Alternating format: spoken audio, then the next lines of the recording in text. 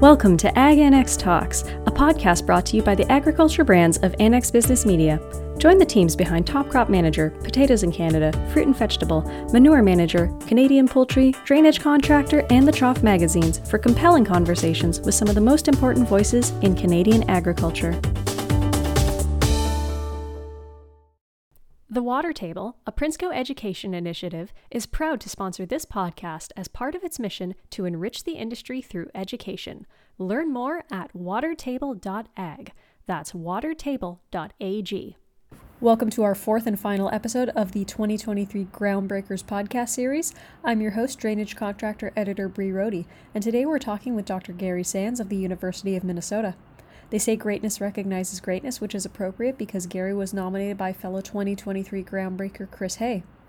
Considered a leading educator in the field of drainage and water management, Dr. Sands is also known for his powerful collaboration skills.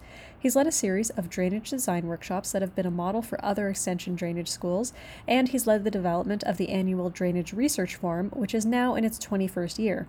His nominator, Chris, described his research work as game-changing and having led to significant scientific advancements. For more on his background and his current work, here's my talk with Gary. If you could just tell me a little bit about your history and how you ended up going into agriculture in an academic sense, drove you to that, but then what drove you to focus on drainage, subsurface drainage, water management, and pursue that field kind of with all your heart. Sure. Yeah. And we only have a half hour. No, just kidding. This one question alone. Interesting. I found my way to the field of agricultural engineering, like many do, even up through today, in our program. We don't call it agricultural engineering anymore, but I had a passion for the environment and outdoors and water in particular.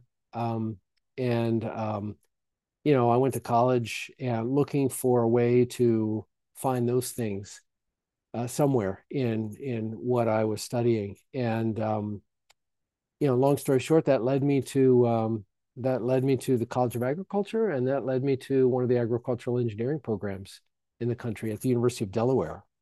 Very small program compared with our Midwest programs, but nonetheless, the program is very similar, with all the same sort of basics and fundamentals, so that began my path in this field, and the sub area within agricultural engineering involving water management in agricultural systems, we used to call soil and water engineering. Some people still do. That involves irrigation and drainage and everything else water with regard to agricultural systems. It just really, I don't know what it was. It just really got to me, and I really found a strong interest in it. Even though I'm not a farm kid, didn't grow up around a farm at all, but the idea of managing water in agricultural systems, I just found to be really intriguing and really challenging. And so back in the day, we had a very broad sort of education, taking courses in all the different areas of agricultural engineering, and not enough courses in the water area. And so I knew that I needed to get more background in that. And so that immediately led me to graduate school, so I could back up that coursework and do more work and get more courses in water management and hydrology and so forth. And anyway, that just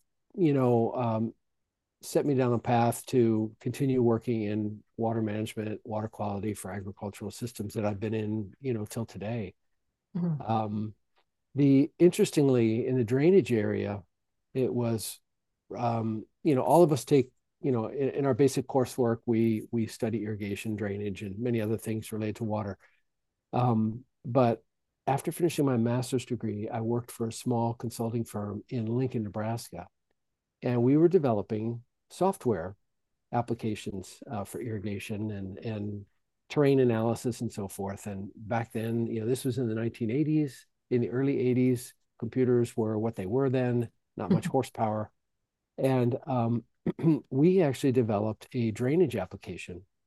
Mhm. It was published in your magazine. Oh, Um, I and should I go wish I find had that. looked it up before we met, but maybe I'll give you some homework. You can look that up.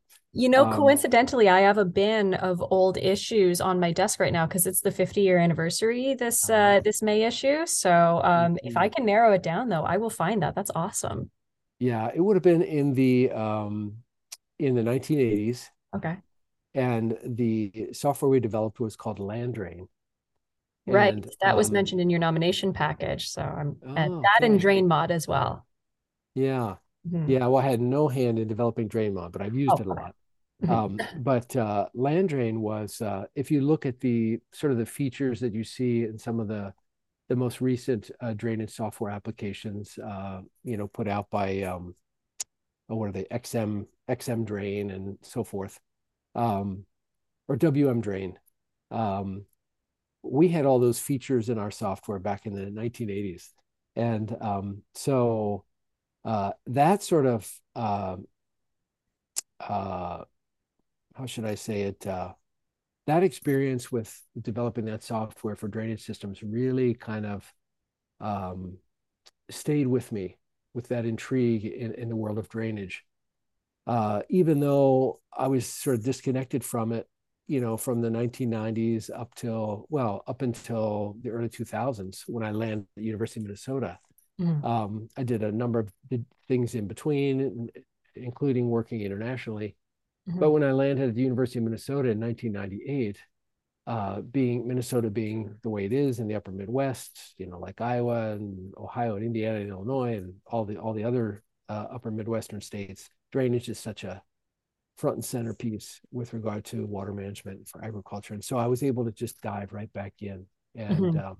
it was really great, almost like coming full circle Yeah. um, for me to get back into the world of drainage. And I just sort of ate it up, and having an extension position, allowed me to really kind of get out there and spend time with practitioners, farmers, contractors, and agency staff that are interested in and involved in water management. And so that's sort of the story. It's a great story. And I love that you found your way back to drainage because, I can't and I know people in the industry don't often like to compliment themselves, especially those who are more in the academia side. But when I say that so many of our previous groundbreakers or people I speak to for interviews mention having worked with you being a mentor or a collaborator. And so I think the industry is pretty glad about that.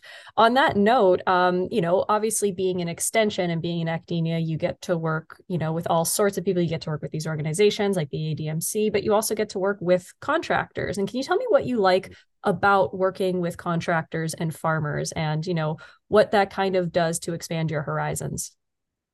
Well, I do love that, and it's where I get to go back to school. My colleagues and I, we've got all the fundamentals, all the theoretical aspects down pat pretty well. But in terms of how things really work, um, out on the landscape, in the fields, on the farms, we learn every time we're out there, and I certainly do. And in fact, I was with my colleague Sangane at Michigan State Mhm. last week at his drainage workshop, just helping out a little bit. But there were a lot of farmers and contractors in the room, and I'm still learning every time I spend time with them. So, these are, to a person, salt of the earth, um, ready to show you what they do and how they do it. And you just can't find a cross section of humanity like these individuals anywhere else, I don't think. Absolutely. Now, I would love to talk about your role in developing the Drainage Research Forum. And it's funny because when you mentioned South Dakota, something now stands out about your nomination package, which is that Drainage Research Forum, originally a collaboration between Minnesota and Iowa, that now includes South Dakota. So I'm kind Mhm. of putting together the pieces, but can you tell me about how that developed? Sure. The Drainage Research Forum, when I got on board at University of Minnesota, um, there was I think there had been an absence, a void for some number of years.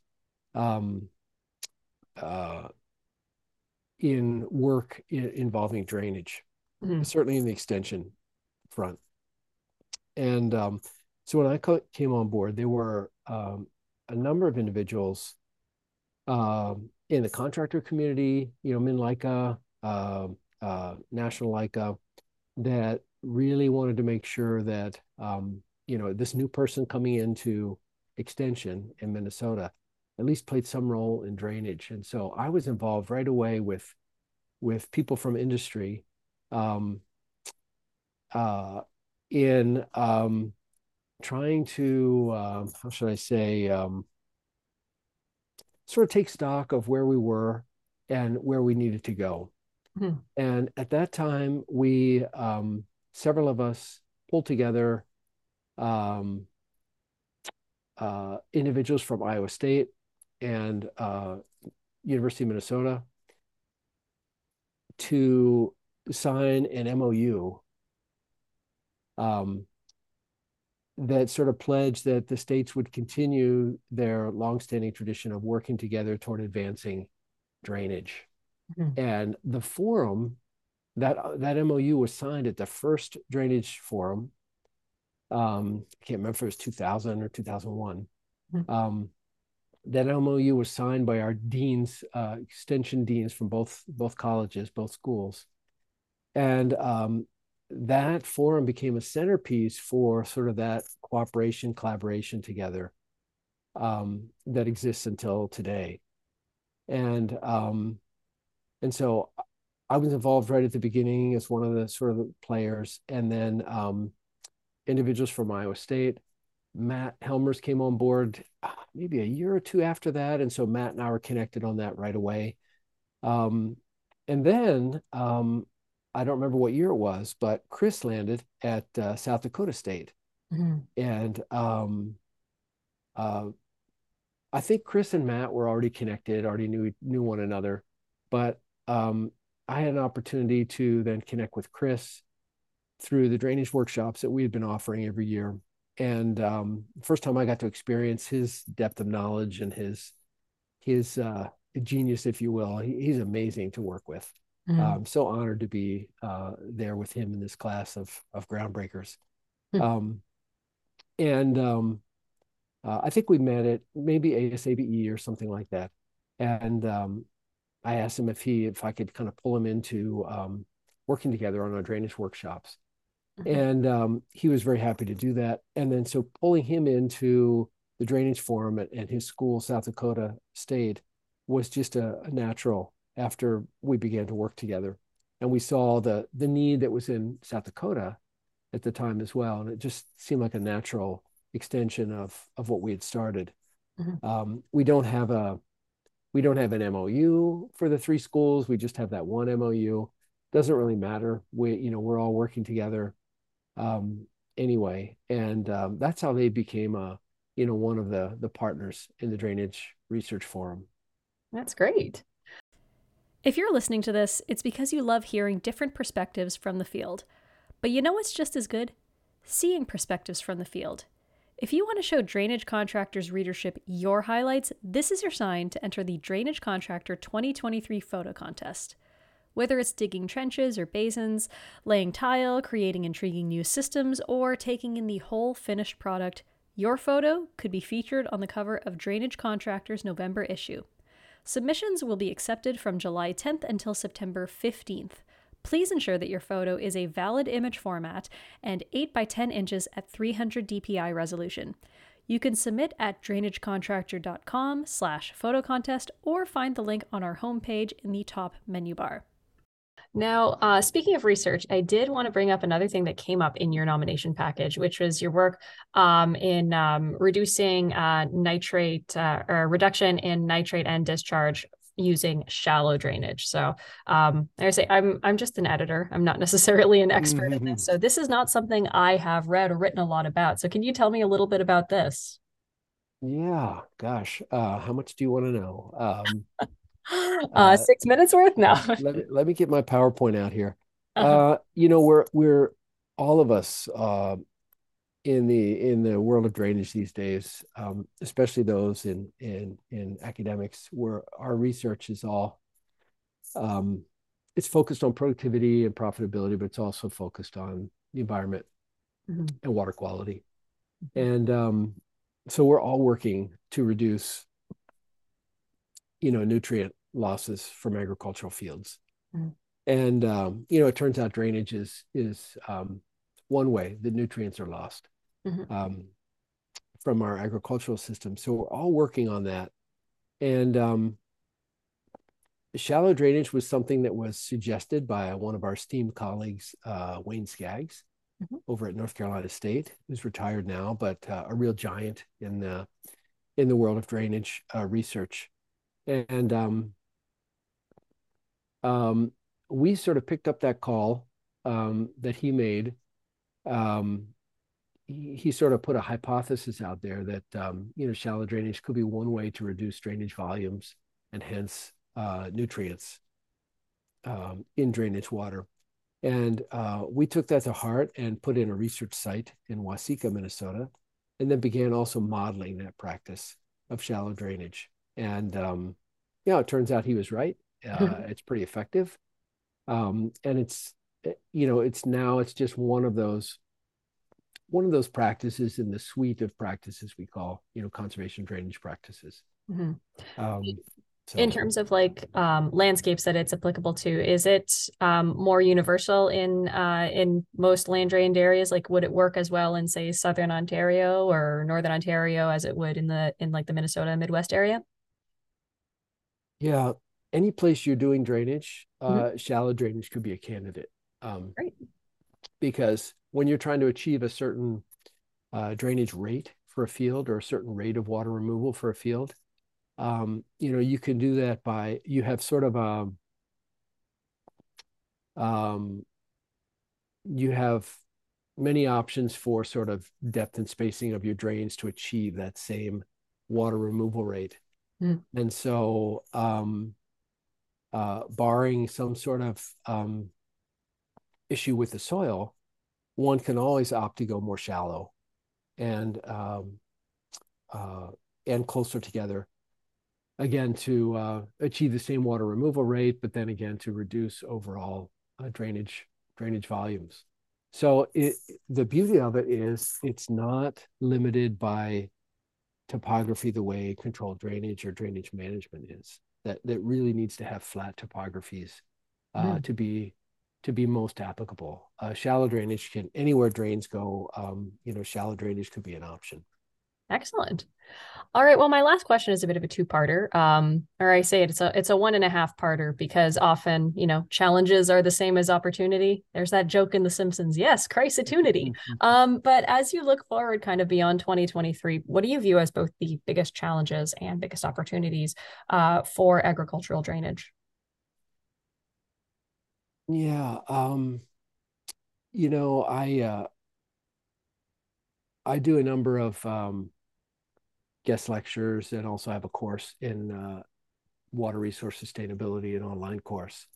And, I make the point to students that, if we think about global agriculture and what we need to do as the population increases, the agricultural areas that are under irrigation and drainage are some of the most productive systems. They are the most productive systems on the planet. And they feed a disproportionate number of people compared with rain-fed systems because they are so productive. So they are just absolutely critical to our agricultural production systems globally, nationally. And so it'd be really challenging to not have those two practices in our toolkit. That said, a lot of people don't really understand that, and drainage kind of has a bad connotation associated with it. When you get out of farm country, certainly in the populated cities and so forth, they think it's a bad thing. And so, one of the challenges is kind of working with drainage's reputation and helping others understand what an important practice it is. also, we have so many conservation practices now that, our colleagues all around the world have been working on to mitigate some of the unwanted effects of agricultural drainage. And drainage is not alone in terms of unwanted agricultural effects. Anytime you go in and disturb a natural system, you've got, unwanted effects. You've got the things that you're after, the positive objectives, and some of the unwanted effects are always there. So drainage is not alone in that category, but we have so many practices now that help us mitigate those unwanted effects. And I think one of our biggest opportunities and challenges, again, is to get more of those practices on the ground than we currently do. I think our implementation of those practices is way lagging behind our knowledge of how they work and how effective they are. And it's not just engineering, and it's not just installation knowledge. Economics and policies and everything, also comes into play here. But our conservation drainage network meeting that's set for Eaton, Maryland, here in early April, is really the theme of that meeting is getting more conservation drainage practices on the ground, doing more of it. So I think that's a big challenge for all of us.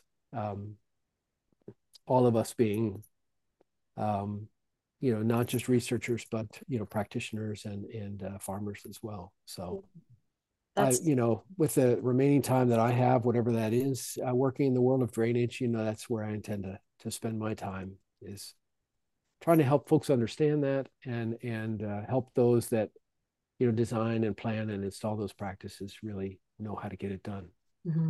That's why I'm really happy that with the contractor honorees that we chose this year for GroundBreakers, that guys like Jacob and Jacob Hansaker and Laverne Weber, that they are very big in boosting those conservation practices, things like saturated buffers and bioreactors.